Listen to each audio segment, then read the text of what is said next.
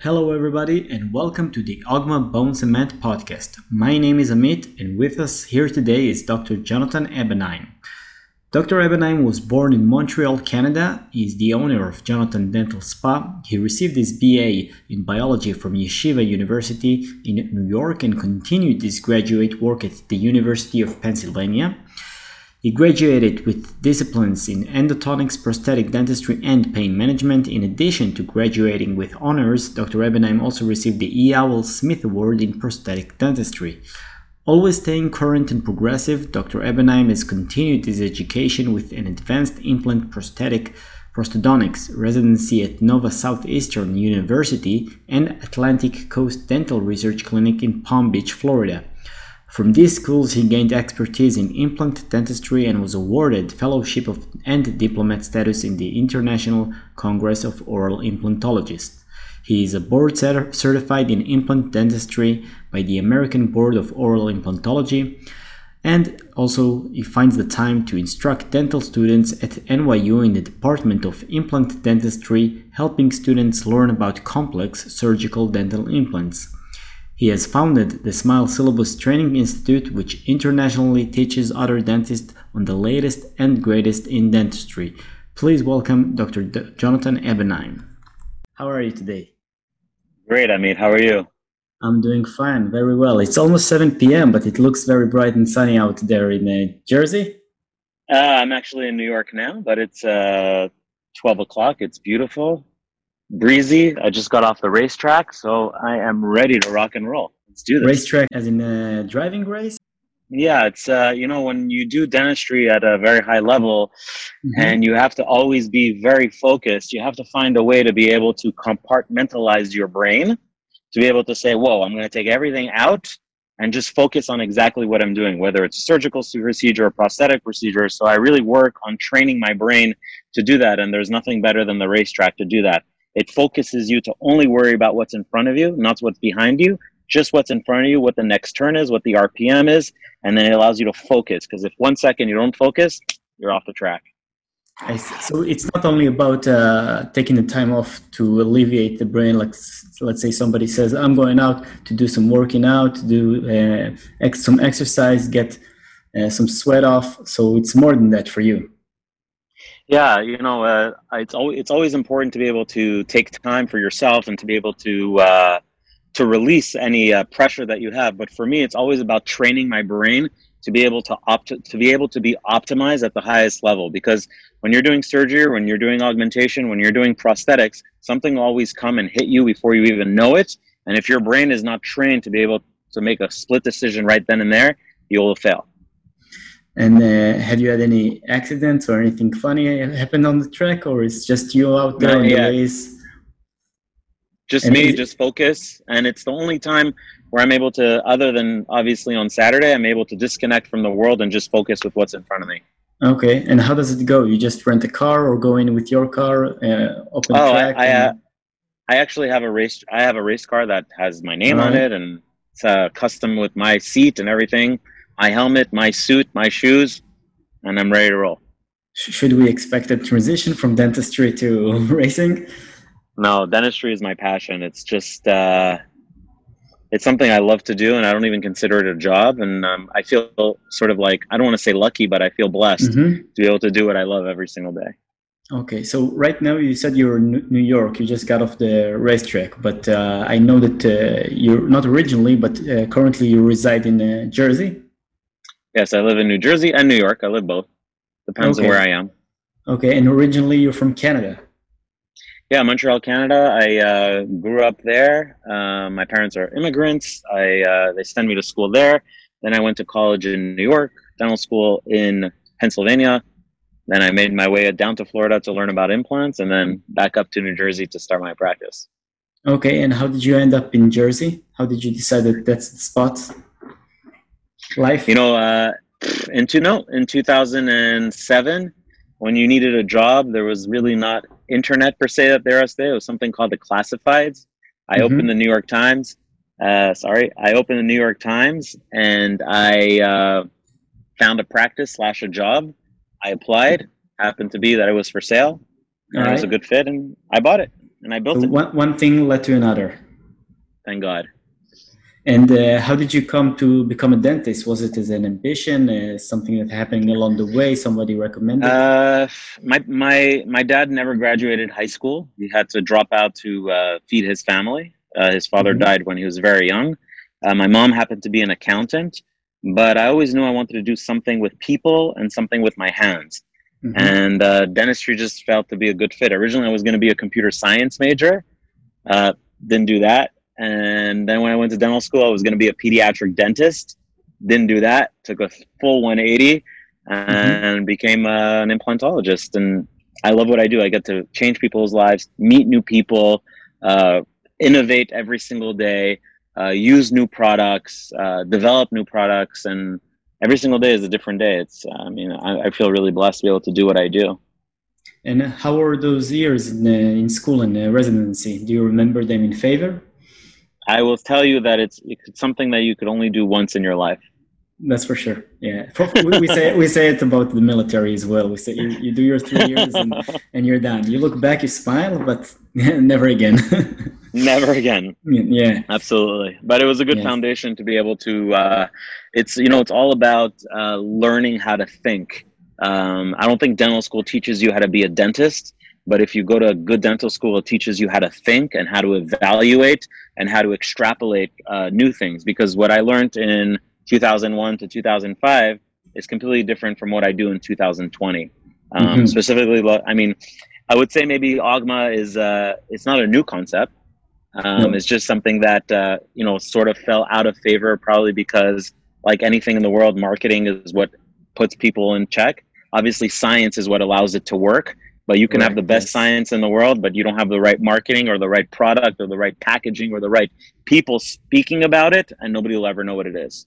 Yes. Yes. There are a lot of reasons that combine, and then the right time and the right setting that all have to align, almost like the stars, in order for it to work. Absolutely. So we're Yes. fortunate enough that it does work. Now, how many years now you're in practice? You said you're 2005, so it's been almost 15 15. years now. Yeah, I can't believe it. I still think I'm Time 21, but flies. We all do. I'm closer, I guess, because I'm almost in my 30s, but yeah, I still feel the same. Now, amazing. you said that everything changed from 2005 to 2020. Do you feel that for graduates who, let's say, listen to us right now, what they learn is also in ways obsolete to what they will actually practice in a couple of years? I think that one of the biggest mistakes I made as a dental student, and I sort of had to check myself back in, and I see it when I see dental students, when I see the questions that they ask, when I see the path that they want to do, is that they want to run before they ever walked. And they said, well, why do I need to walk if I can just run right away? Mm-hmm. And what I say to them is that sometimes there's a lot of rocks on the floor and sometimes there's a lot of bumps on the floor. And if you run, you will fall and you will Mm-hmm. break your face. That's why it's very important to know how to walk. And dental school is walking and Okay. residency is walking. The first couple of years in practice is walking. What happens is in dental school, you do a treatment on Monday, you finish it on Monday night, and you think you're the king of the world because you'll never know if it makes it or if it doesn't make it. You think that everything that you do because your instructor checked you off, it's going to work. But I And you always tell don't get people, to follow up? well, you graduate dental school, how would you know? I see. So there is no. So So in practice, it's very important to be humble when you start. It's very easy when you go out and practice and you think you just graduated the best dental school in the world and you had the best teachers and you had the best grades and the most accolades and the most honors. And you will go and tell somebody who's maybe 10, 15, 20 years out of practice and you look at their work and you say, this was horrible. You shouldn't have done this and you shouldn't have done that. When little did you know, maybe the patient never opened their mouth. Maybe the patient moved. Maybe the patient didn't want to do the treatment. You have no idea. You can never judge in one moment in time. So I tell people, be humble for 5 years. Be humble for five Before. years and look at your work. And look at your work from day 1 to day 5. If it looks the same on year 5 that it does on day 1, then you could hold your head up high and continue that treatment. Until then, stay humble, stay quiet. learn what you did in dental school, and absorb the experience of others, absorb what they teach you, use that as your foundation to learn how to walk. And then you'll start to jog, then you'll start to run, and then you're off to the races. Nobody will ever tell you have to walk again, but you'll be able to run, and nobody will ever stop you, but you have to walk first. So you feel that a lot of the young clinicians who are in the first steps in the real world, you feel that they want to run ahead of their time, maybe open a practice before they actually got to be in the ditches, in the trenches, and do the real work. Is that the issue? I would say, like, I don't have a problem you buying a practice right away. I don't have a problem you learning. But what's important is that people say, let's talk about bone grafting, because this is Agma Bone podcast. And they will say to me, I want to use Agma. So I said to them, okay, why do you want to use Agma? Well, I see the cases that you post and they're spectacular and I want to use the product. So I say to them, okay, do you know how to lift a flap? Do you know what a periosteal releasing incision is? Do you know what tension and no tension is? Do you know what sutures to use? Do you know what sutures not to use? Do you understand when you could use Agma and when you can't use Agma? Do you understand what a lateral ridge augmentation or a vertical ridge augmentation? Do you understand when to place the bone, how to place the bone, in what situation, in what position of the mouth? Do you understand the tissue, how it acts? And they look at me like, and I'm not trying to make it look hard, but I always tell people, you want to do augmentations? Take out teeth, and then take out teeth and do a bunch of grafting. Take Agma, smash it in the suture, in the socket, and call it a day. And then when a tooth is actually broken, learn how to flip the flap, learn how to close it. Then do that stuff. Then you want to do implants? Okay, do you know how to do augmentations? Do augmentations, know what every bone graft does, know what a membrane is, know when to use a membrane, when not to use a membrane, and then start doing single implants, doubles, triples, maybe quadrants. Then maybe you can do an overdenture. Then you can maybe do a full arch. They want to do the full arch right away because that's what they want to do. It's the most money. But in reality, I've seen it where it costs you money to do the treatment. Nobody wants to do treatment for free or cost them money. So I always say walk slowly. And I think Agma, in terms of like the way the product works, the way that it's packaged, the way the education is set up, is great for somebody to start. You want to do surgery? Start taking out a lot of teeth. The product is not very expensive. You don't need a membrane. You know, we can teach you how to suture. You can use, when you can get primary closure, we'll show you how to buy something that just closes on top, a little piece of collagen. You'll learn how to suture, how to do interrupted sutures, how to do continuous sutures, just to get to learn. And then slowly you'll get. And what happens if it doesn't work? Even if all the bone is there, you don't necessarily need the graft, but at least you'll be practicing. You'll be able to get to where you need to be. And I always tell people, this is how you have to have your moral compass. Look at the patient. And if you think you're the best at being able to do this, do the treatment. If you're not the best, then maybe charge a little bit less to learn, and tell your patient you're learning, and maybe charge them just for what the graft costs and make the money on the extraction. But be honest with yourself, because in reality, it's not about how good you are, but how honest you are and how you talk to your patients like people. And don't tell the patient and say, we're going to do an augmentation. And you thought, well, we're only going to use half a cc of Agma. And next thing you know, you're using 3 cc's of Agma. And take the patient, lift them up and say, I'm sorry, I have to charge you for 3 more syringes. It's your problem. You should have realized that before. And that's your lack of experience, and you're going to have to pay for that. So it's really about, so in terms of the young dentists, I would say to them, the world of dentistry is the brightest that's ever been. And your success will come. I'm not saying that you need to suffer, but you need to be honest. You need to take the steps that need to take you to be the best. Don't jump. You could be very, very talented, and that's okay. It doesn't mean you shouldn't do it. But if you're talented in something, do it. But remember, 5 years is everything. It takes you 5 years to make money. It takes 5 years to know if you're actually good. It takes 5 years to know if your work actually lasts. So remember that. So not 15 altogether, but just 5 years. 5 years. And 5 years is a really long time. It's a long time, but be humble for the first 5 years, and they'll fly. And then after that, you'll see your career skyrocket. Yeah, I think it's enough time to get an idea of where you're standing and whether you should continue develop it or maybe think otherwise. Take it somewhere else. Now, it sounds to me that there is a lot of insights that you collected. Now, was there someone involved as a mentor for you that when you stepped out, or is just your own self way of looking into things and researching and really thinking it through to understand thoroughly how to approach a patient as you described it, or how to understand the value of your work? I would say that in dentistry, there's two portions of dentistry that makes you successful. There's the clinical portion and there's the management portion. And I say that 10% of your success, I say it in my lectures all, that 15% of your success is based on your technical skill. 85% of your success is how you relate to others. So I would say that 85% of my success really was connected to the people that I attached myself to in terms of learning about people, learning about how the brain works, from consultants that I spoke to, from books that I read, from self-motivation, from really not allowing you to block yourself. One of the amazing book I read was called Blink. It's all about first impressions. The way that the person is gonna, in 6 seconds, the person already knows if they're gonna choose you as a doctor or not. I read about the 7 habits of highly effective people. Begin with the end in mind. That also impacted me tremendously. Clinically, I would say that between my residencies and my dental school professors that taught me a lot, it taught me how to think. But as you know, my Excel implant process is sort of unique in the world of digital dentistry and implant dentistry in itself.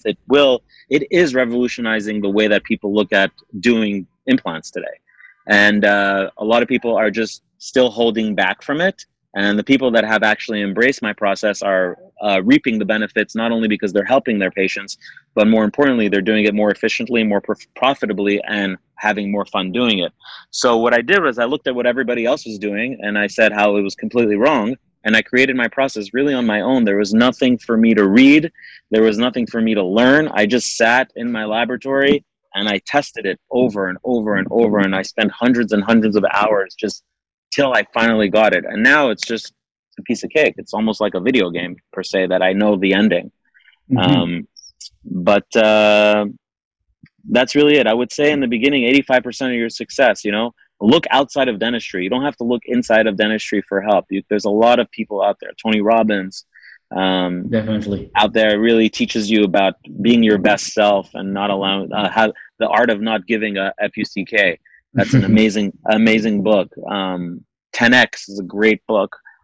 Just reading about it. And if you can read, listen to it. Or you read my book, Trust Factor, which has everything in it. And that's what I was just about to ask. You've written the book, The Trust Factor, Empowering Your Team, Your Patients, and Your Dental Practice. Now, from the title and from everything you described just now, it sounds that you focus more on the mental, even maybe philosophical aspects of how to approach the everyday of a working clinician.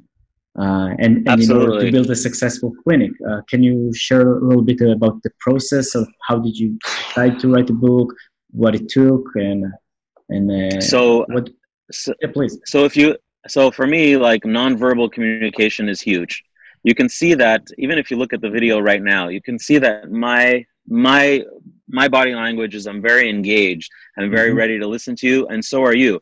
I'm not sitting like this, just relaxing, just being nonchalant about things. So even just from the setup for a consultation, when you speak to a patient, just in terms of the patient, the way that they're listening, if you're talking to them and they have their arms crossed, they're not processing anything you say. If you're talking to the patient and they're not looking at you in the eyes, they're not processing anything that you're saying. So you might as well just stop talking. And what happens is a lot of dentists feel that they need to speak. You really don't have to speak at all. It's like poker. Don't speak, just listen and see. And then when you're able to see what the patient, it's all about understanding what is blocking the patient from really going forward, because they made the phone call. They made the phone call about showing up. The question is that what's blocking them from the second they came to your practice to the time where they have to be in your chair? And everybody's different. Sometimes it's fear. Sometimes it's time. Sometimes it's money. Sometimes it's a combination of all three. And dentists usually like to use the excuse of money. And it's almost never about the money. Never. Almost never about the money. Really? Most of the time it's the fear. Most of the time, it's the fear of the unknown, because they have no idea what you're going to do for them. You can talk and talk and talk and talk and talk, but it's all BS till you actually do it. So you have to find a way to do what? To increase their trust.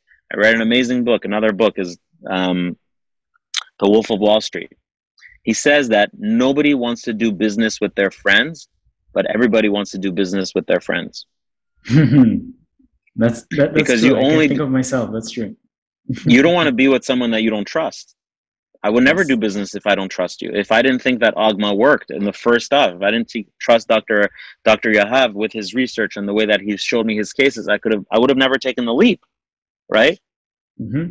But he came in. He's extremely humble. He's extremely passionate, and he has no reason to do it. He just, because this is his life's work. He said, I gave up everything. I gave up my 100%. house. I gave up my practice. I gave up everything because I knew that this is going to work.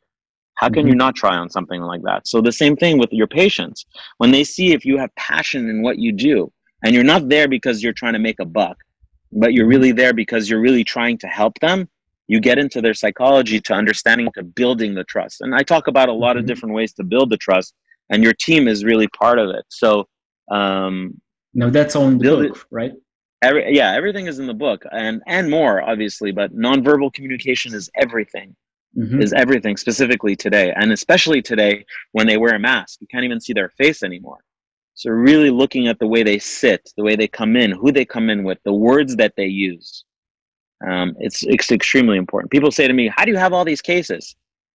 And I say to them, you also have the cases. The difference is that you're not listening. It's all in the head.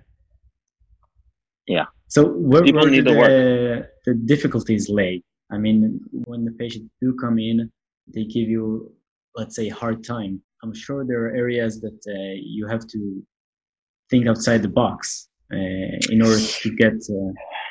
So did you ever? I don't think in Israel they have this, but in America they have something called Black Friday. The concept of Black Friday is by Thanksgiving, things are slashed to be very cheap, and TVs, electronics, whatever, and people gear up to go shopping on Black Friday, because they believe that there's only going to be 50 TVs at 1,000 shekel. Yeah. Right? Or $200, right? Yep. $300, whatever it is. So people will line up and they will say, I need this TV, because there's so much hype around the cost of this TV that I will be there. Little do they know, if they actually looked on Amazon or anywhere else, it's probably maybe just $10 more. Right? But the average consumer would go ahead and line up and they'll wait on the Apple store because the new iPhone is coming out, yet they could have pre-ordered it and had it before. Right? Most consumers are not like that. So what happens for me, there was a big shift in my practice when I was ready to say no. To say, you may not be the right fit for my office. And if you tell me the big 3-letter word, SUE, I'm going to sue, is just a big red flag. And we just say to patients, this may not be the right fit for you. And when we discuss it, we have sort of a aura of, we're blessed to be able to treat you, but you're also blessed to be a patient in this practice. And not everybody gets to be a patient in our practice. We have to select you just like you have to select us. So what it creates is, it creates scarcity. It creates supply and demand. And they say, whoa. You turn it around. What do you mean? What do you mean he's not going to take me as a patient? And it's not a lie. It's true. If I don't feel that I can help you, if I don't think that you agree with my treatment plan and you're going to micromanage every little thing, you may not be the right patient for me. If someone's going to buy Agma and constantly argue and say it doesn't work and osteoconductivity does not work, only osteoinductivity works, and you actually need particulate and you actually need a membrane and you actually need to have no tension, and they don't want to hear, maybe they're just not the right doctor for that product, and that's okay. That's exactly, I think, what we now understand very, very well in the past 2 years. You described it perfect, because some people they don't really want to listen or understand. They just want to speak out on their mind. But And I will tell you, I Amit, they do the exact same thing with their patients, with their no. life. You're Mhm. buying a product, whether you're buying bone, whether you're buying a bicycle, whether you're buying a car, whether you're buying a Coke, it's all the same mentality. So the way that they act when they purchase, they act the same way in their relationships. They act their same way in their lives. So sometimes you don't have to be friends with everyone. You don't have to be everyone's distributor. You don't have to be everyone's doctor. So for me, that was a big shift to be able to really show my patients that I care for them. And I would do this exact same thing for you as I would do for my family. And once you have the ability to convey that in a truthful way, and if you don't believe it, if your team doesn't believe it, your patients will know. That's It's true. not that, I don't want you to get us wrong, that we turn people away. We don't turn people away, but we're very selective about how the words that we use. We're very intentional about the words that we use. Uh, Patients will very much try and tell doctors, "Oh, the other guy messed up," right? And we're Hmm. very careful and almost never say that, because we weren't there and we don't want to get into that vortex. So it's really being about intentional about how you control the conversation. I like the way you approach it because first of all, it sounds that you set the expectations right. You show that whether it's the patient or the coworker or whoever is around you, that you're competent, and not just because you're saying it, it's because you know it. In terms of the everyday work that you do, you basically have A to Z lab in house in those all those areas that you work on. Do you have the time to learn more, to excel, to process, to understand what's the latest and how to keep being on top of everything? Because there is so much going on in your life. It's a great question.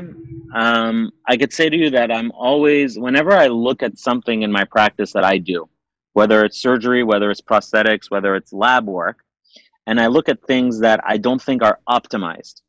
Mm-hmm. And what I mean by optimized is if I do a bone graft and I need to put particulate bone and it's flying all over the place, I don't like that. I need to Mm-hmm. figure out a way to do it to make it better. So I go and I research. I did a massive graft the other day, where the patient had a failed implant and he had a huge defect. And we placed the implant, but luckily there was bone on one side and bone on the other side because of adjacent teeth. And I said, I know I need to put a huge graft. What am I going to do? Well, I know I need a graft for this part, but I need also another graft for this part. So we're able to combine not only particulate graft, but also Ogma graft on top of it. So Mm-hmm. an Ogma kept everything in place. It acted not only as a bone graft, but also as a membrane. And that was sort of a solution for me in terms of that particular situation. Um, my Excel implant process is so advanced in terms of what we use in technology and techniques and treatment planning that I think we're about 5 to 10 years ahead before somebody actually catches us to be able to do something better. Sounds like So Tesla. beyond Tesla, beyond the Tesla, it's more like a Porsche Taycan, where you actually have an electric car and a sports car all in one. All in Um, one. but beyond, what I'm saying is that in terms of the way that we put everything together and how every single time we do the process, it's like a calculator, 1 + 1 = 2. It's going to be very hard for people to catch up. And it's not because they can do it. It's because their mind blocks them from doing it. It's the same reason that before people catch up to Agma, it's going to take them a very long time because their mind just can't wrap their head around a very simple process, maintaining space. That's it. It's nothing more than that. Just maintain space and find a good way to package it, find a good way to deliver it, and find honest people to sell it. So in terms of the Excel process, it's like learning new things. I open a magazine and I just see how things are just so far behind. Everything is behind, and I would say that in the field of implant dentistry, people are just copying each other and redoing the same thing. Nothing's really changed. Maybe ceramic implants are sort of like a big thing that changed, right? In terms of augmentation, I would say Ogma is at the between Ogma and PRF. Those are the two at the top of what I would say, market disturbance. Mm-hmm. right? Those are the two at the head of it. In terms of prosthetics, we mill in-house when we're sleeping, we sinter in-house, and we paint in-house with Mio. And I believe that Mio, the coloring of zirconia, is again at the height of Yes. everything. Everybody's trying to just copy Mio to catch up. Yeah. So, in terms of also the parts that we use on top of implants, we've designed parts where before screws used to get stripped, they don't strip anymore. We redesigned that. So, in terms of learning new things, I think it's going to be 5 to 10 years before somebody actually catches up. By then, we'll already be on to the next thing. I'm actually developing something right now with a co-partner who's a genius also, about how we're going to redesign how prosthetics are now attached to implants to get rid of a lot of the issues that we have. So that's what I'm working on right now, Would you because I like to would say that's one elaborate? of the issues. Uh, Or it's still Not too yet. early? Not yet. I see. Now, Too, how do not you yet. come up with the Excel method? How did you build this I process? I basically looked at everything that was wrong, and I found a solution for it. Actually, One quite step at a simple. time. Like one step at a time. Why every time we plan, and we start everything with teeth. Why when we plan teeth, they were never in the middle of the face? Why were they always too big? Why were they always too small? So we fixed that. Why is it that when we placed implants, we didn't know where we were going? We just did it. Why is it that when we did augmentation, we had to wait so long? Why is it that when we restored teeth, we had to charge the patient so much money because the lab bill was so high? How do we fix that? Why is it that when we got things back from the lab, we didn't like the way they looked? We fixed that. Why is it that we waited so long for implants to osseointegrate when today we don't have to wait as long? We fixed that. Um, why is it that when we present treatment to patients, they say no? We fix that. Hmm. So a lot of it's everything is all connected. It's That's all for sure. connected. So I think that uh, Paul Vigario, he's the founder of Surf CT. I love his saying. It says, everything is connected. And it's true. He uses it from a computer standpoint. But in clinical dentistry, it's connected to the Everything. management of everything. Everything is connected. Where do you see the industry going? Because you said that whatever happens in the next 5, 10 years, you're going to be ahead.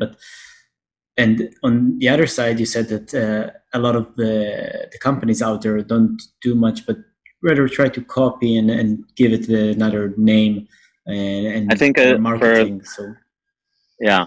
So for those of you that, especially you and other people that may be listening to this that heard me speak in Tel Aviv last year, I sort of I introduced the concept that people are very, very stuck on what we call minimally invasive. mm-hmm. And I really that believe that being minimally invasive is over. And I know that the new way that the industry is going is called being minimally disruptive. Stop Okay. bugging your patient. And the procedures that you're doing should be minimally disruptive to the patient's life. And that doesn't mean making a smaller flap. That doesn't mean placing a smaller implant.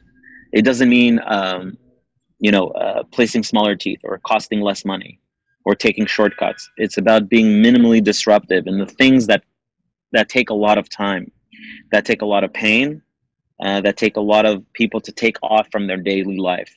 And when industries have the ability to create products, create processes that don't disturb the patient's life, that's when you win. Agma is a perfect example. It's a perfect example of minimally disruptive dentistry. The Excel implant process is minimally disruptive dentistry. And So you're when taking it for the overall, not just for the practical, physical invasiveness of the procedure. you cannot disrupt the patient. Coming to the office for 42 different appointments to just do one simple procedure is no longer acceptable because people just don't want it. And if you're still doing that, they will go somewhere else. If you're still going to the hip, if you're still going to the ramus, and you're not looking at alternative procedures, alternative grafting, alternative ways to place implants, alternative ways to do dentistry, your patient will seek someone else. And if you're a young dentist looking at this, grab that. Figure out a way for you to be different than everybody else. Because if you're just going to do what everyone else does, you know how you're going to win? By just lowering your price. And it's called race to the bottom. So if you figure out a way to be different than everybody else, money will no longer matter. And that's why I said to you, money is not the issue. Because the patients that come to our practice, they want it. They just need to figure out a way to pay for it. We have to help them, right? Figuring out the right price, figuring out the right timing, figuring out the right way that we do the treatment for them. Because time is everything. You can't buy Sure. time. So be minimally disruptive. That's, I believe, the industry must go. Now, today, as I understand it, the requirement is not just proper function. The aesthetic is also important. So how are you overcome those challenges when you say that you want to probably do it in 1 or 2, maybe 3 meetings as less as possible? And yeah, so the key that we've always tried to do, and it's not new to dentistry, was we had to figure out a way to clone the patient so that we could work on the patient without them being there. And that was essentially an articulator and a face bow. That's what we had. We took an impression, we took a face bow, we had our articulator, and we made believe that was the patient. But we missed the most important thing: the brain, the eyes, the nose, the lips, the musculature. All of that we forgot about. So we used to make teeth that fit great on the model, that look great on the model, and then you put them into the patient's mouth and they looked horrible. And it's the same thing I always say, it's the same thing as as a piece of art. You can have a gorgeous piece of art, but if you have the wrong frame, who cares? And vice versa. You could have a gorgeous frame, but an ugly picture, no one's going to want to put it on their wall. So what we had the ability to do is we use technology to really clone our patients, whether it's with CT scans, whether it's with facial scanners, whether it's with planning software. We have come so close to actually having the patient in our hands without the patient even being there. So we use algorithms, we use artificial intelligence to be able to calculate everything so that it becomes a calculator. 1 + 1 always equals 2. An articulator and a face bow never equaled 1 + 1 = 2. It just didn't, because we worked on averages. And even pathologists that went ahead and programmed their articulators, not a semi-adjustable, but a fully adjustable articulator, still it was wrong. Because as we learned from my friend Javier Vasquez, who told me, the mandible is not a hinge. It doesn't work on a hinge. no. And everything is connected. When you use facially driven treatment planning, you're able to do so much more without the patient even being there. So you're pushing very hard the digital dentistry. You're the ambassador. I appreciate that I would say that title, but really what I'm trying to do is, although dentistry is an art and a science, we have to talk about, what does that mean, art and a science? A science means 1 + 1 = 2. Every time I do the experiment, if I follow the exact recipe, I put this much chemical, I'm going to have the final result, right? But in art, if I ask you to go ahead and take a picture of me and draw me, if you draw me on Monday and you draw me on Tuesday, it will never look the same. And that's what happened in dentistry. The part of art in dentistry, sometimes it worked, sometimes it didn't. And it frustrated our practitioners, because they used to say, well, I read this article, and the Italians, they go ahead and they sprinkle a little bit of For sure, yes. particulate, and they got 37 millimeters of bone. The Americans try and do that, and they lose 37 millimeters of bone. I don't understand. Overseas, so what I try it always works. Always works. So what I tried to do when I created my process was not to take the artistic area out of dentistry, but take the uncertainty of art out of dentistry and make it more scientifically based. To say, this has to work because I typed 1 + 1. It has to say 2. And with art, sometimes you don't type 1 + 1. You put 1 + 1.1, and it will say 2.1, but you expect it to say 2. So that's why I love digital dentistry, because it allows me to create it more to be science driven. And when it's science driven, you're more likely to have the result that you always expect. Now, there's always the variability that you can never get rid of, which is the patient, right? what do they do once they leave? But that's just the name of Only the God game. knows. Only God knows. So that's why with our process, we create even more, sort of like a GPS tracker that we put into the patient to be like, hey, I know you're not doing what you're supposed to be doing. And when they say, they welcome it, I presume. I would say GPS tracker, quote unquote, where we put specific checkpoints into the patient that if they don't do this, this is what will happen, and we will know the result. And it's very elementary. Not that I'm tracking them, but per se, I will know that what they did was correct, or what I know that they did was not correct. And in the past, we weren't able to do that because of the way that things were set up. So that's why my goal was, in terms of bringing digital dentistry to the forefront. And CEREC has been out for 30 years. It's not like I invented digital dentistry. I think that what I've done is I've taken implant dentistry, a surgical restorative, and the technician aspect, and that's put it all together with all the software and all the technology, and made everybody talk to each other.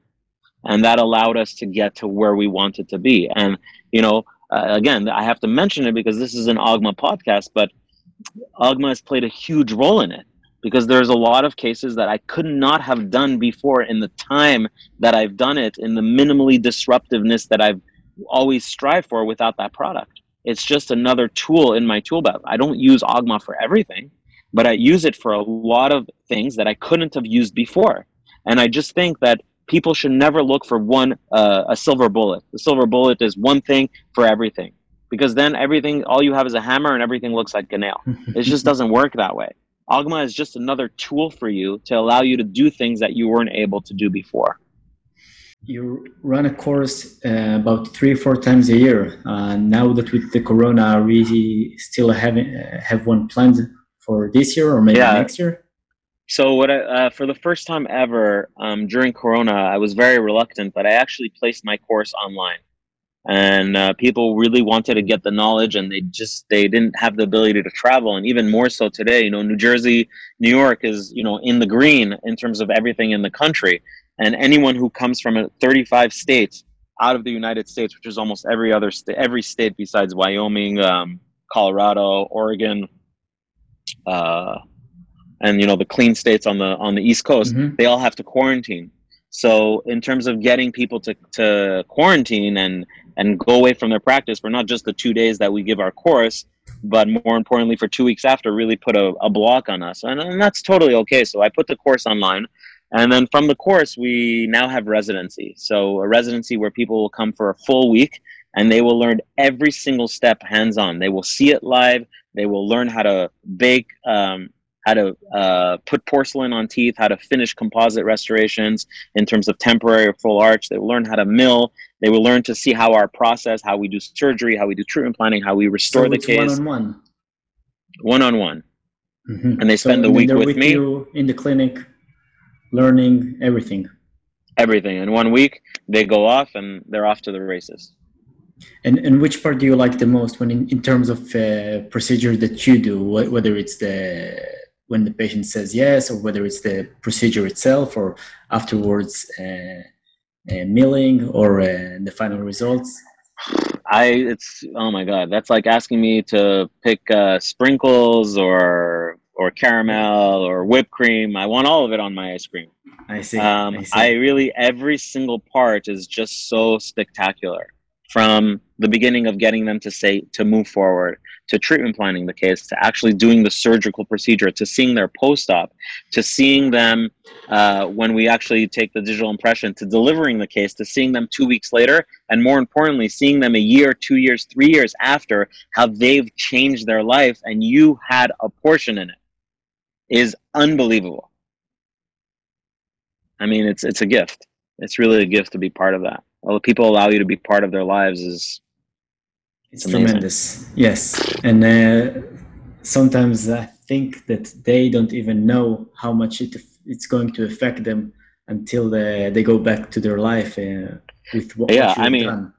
It's amazing, to the point where I would say that my Smile Syllabus Institute is sort of selfish, in a point that I knew that I could only treat X amount of people with my process. I just have 10 fingers. So my goal was, I'm going to go ahead and teach this internationally. And then every time a patient gets my process done, not by me, but by one of Mm-hmm. my students, it's as if I have my hand in it, and my legacy allows me to treat even more people without even being there with the knowledge that I've imparted on other people. So for me, that's just like, it's my life mission to be able to do that. And thank God, I have the ability to do that. Amen to that. Now, last year you mentioned that you came to Israel to speak at our almost first international symposium. How was that experience for you? Oh my God. I would say maybe a dream come true. I've been everywhere in the world, All but to right. stand in front of 500 people in one of the best run conferences I've ever been at with, you know, I would say that I have chills right now just talking about it. An Agma clinician is not a traditional clinician that you would see in the traditional podiums. An Agma clinician is a person with such an open mind. If you remember, I said the mind is like a parachute. It only works with the mind open. And Mhm. the people that you heard speak, the people that I met there, first of all, they're at the top of their game in terms of the way that they practice. But it's not that you would never know, but their humbleness, their ability to learn, no matter how great they are, and their wanting to share, it was something to see. Forget the content, but just to see these people in front of 500 people traveling halfway across the world, to just be there standing in front of their colleagues to just share, just because, I mean, come on, what more do you want? It's the epitome of Yes. dentistry. It's the best. Yes. So I loved We it. So thank we you for that opportunity. Yeah, I think we first of all got a lot of feedback from everybody who participated and said that they enjoyed and they learned a lot. But being more specific, we had so many doctors who were just blown away. For you, what are your plans for the coming years? How do you see that the transition now with everything, maybe with the Zoom and Corona, and then also that everybody is now more receptive for change as well in some degree? I think that for us as dentists, people may think that it worked against us, but I think that patients finally understood what real medical care is. They understood that there's no more Mickey Mouse games. I now need to choose the best medical care for myself. And I don't know what's going to happen tomorrow. I don't know what's going to happen in a week, but I better make sure that I get the best for myself. And if I can't afford it now, I'm not going to go and get it cheaper done. I'm going to go and wait to save up to get it done correctly. It really educated people about medicine. It created a little bit more of respect for the healthcare worker. I think that's great. In terms of my children, I think they're the ones that are getting the short end of the stick in terms of the way their education is going. I'm a little bit nervous in terms of the way dental students are going because you just can't learn on Zoom. You can't learn on Zoom like you're learning in person, especially when you're a child. And staring at a screen for a child it's really detrimental Uh, to them. So but I hope that the cure comes soon and the fear goes away quicker and we stick together and we'll make it through. We have to, I have emunah that it will, but mhm. for sure, things are changed, and it's just another. I bought my practice in 2007, and in 2008, everything crashed. People ran out of money, but I never gave up. We always grew because you need to adapt, and you need to understand, and you need to help people, and um, and you just have to keep your vision. People say to me, "Well, how do you know what you were going to do?" I said, "If you're just starting your practice, take a piece of paper, write down your vision, and keep it in your pocket. And every morning, read it out loud till you know it by heart, and you know that that's your goal, and that's what you're going to do, and that's what you're going to get. You get what you manifest." Another amazing book called The Secret. You get Yeah, what you manifest. I believe that the way you think, the way you perceive things, is the way you communicate with the world, whether you like it or not. So, if you change those mantras that you tell yourself every day, the way you wake up, then over time it sticks. It's like seed, basically. Now, are there any goals left? Because you already are a car racer. You already came to Israel to lecture. You have your smile syllabus, and you have I know an amazing family, 4 kids. Is that correct? So Yeah. any other future goals or peaks to reach? Just live life to the fullest. Enjoy what God has given me, and just keep giving out, contributing every single day. Uh, I'll sort of end with this. People say they want their kids to be happy. Oh, I just want my kids to be happy. And essentially what you're doing is you're teaching your children to be selfish. Because if you tell them just be happy, you're just telling them wake up every morning and do what you have to do to make yourself happy. And I tell my children, when you wake up every morning, figure out a way to make this world a better place. What are you going to do to contribute to this world that it will be better? So for me, for myself, what is up to me? I just want to make this world better. And whether it's through my dentistry, whether it's me through my message, whether it's inspiration for another dentist or another person or another human being, to just, if one little thing, if I can say one little thing or do one little thing, whether it's a patient, whether it's a friend, whether it's a family member, whether it's my children, if I could just help them do something a little bit better, then that's my legacy. That's truly beautiful. Simple and beautiful, I have to say, really. It's inspiring as well. I think this entire call has been very inspiring. I really appreciate the time, Dr. Abenaim. Thanks for the opportunity. I think there is a lot to learn from you, and definitely from the course. What you provide is truly, as you title it, the latest and the greatest. So to all the listeners out there, I personally recommend. I'm not a clinician, but I promise you that if you still want to learn, there's the guy for you. Anything else you'd like to add before we wrap it up, Dr. Abenaim? Really, just for dentists, just do the right thing. Do the right thing. Remember that you have 2 letters in front of you, DR, doctor, and act like one. Be honest at what you do. Don't worry so much about the money all the time. Really worry on being the best that you can be, and everything will fall into place. Be honest. Treat your team members like you would want to be treated. Treat your patients like you would want to be treated, and do great dentistry, or just don't do it at all. And have passion. Love what you do, because if you don't love what you do, you can't keep doing it. You're going to hate it. Love what you do, and like Steve Jobs said, surround yourself with people that love what they do. And surround yourself with people that can't do what you do, so that they can do it. And let them fly. Well said and well spoken. Thank you once more. We'll wrap it at this. And until next time, everybody, thank you so much for joining us. And thank you once more, Dr. Abenaim. I was Amit with the Alma Bone Cement. Goodbye, everybody. Thank you so much. Bye-bye.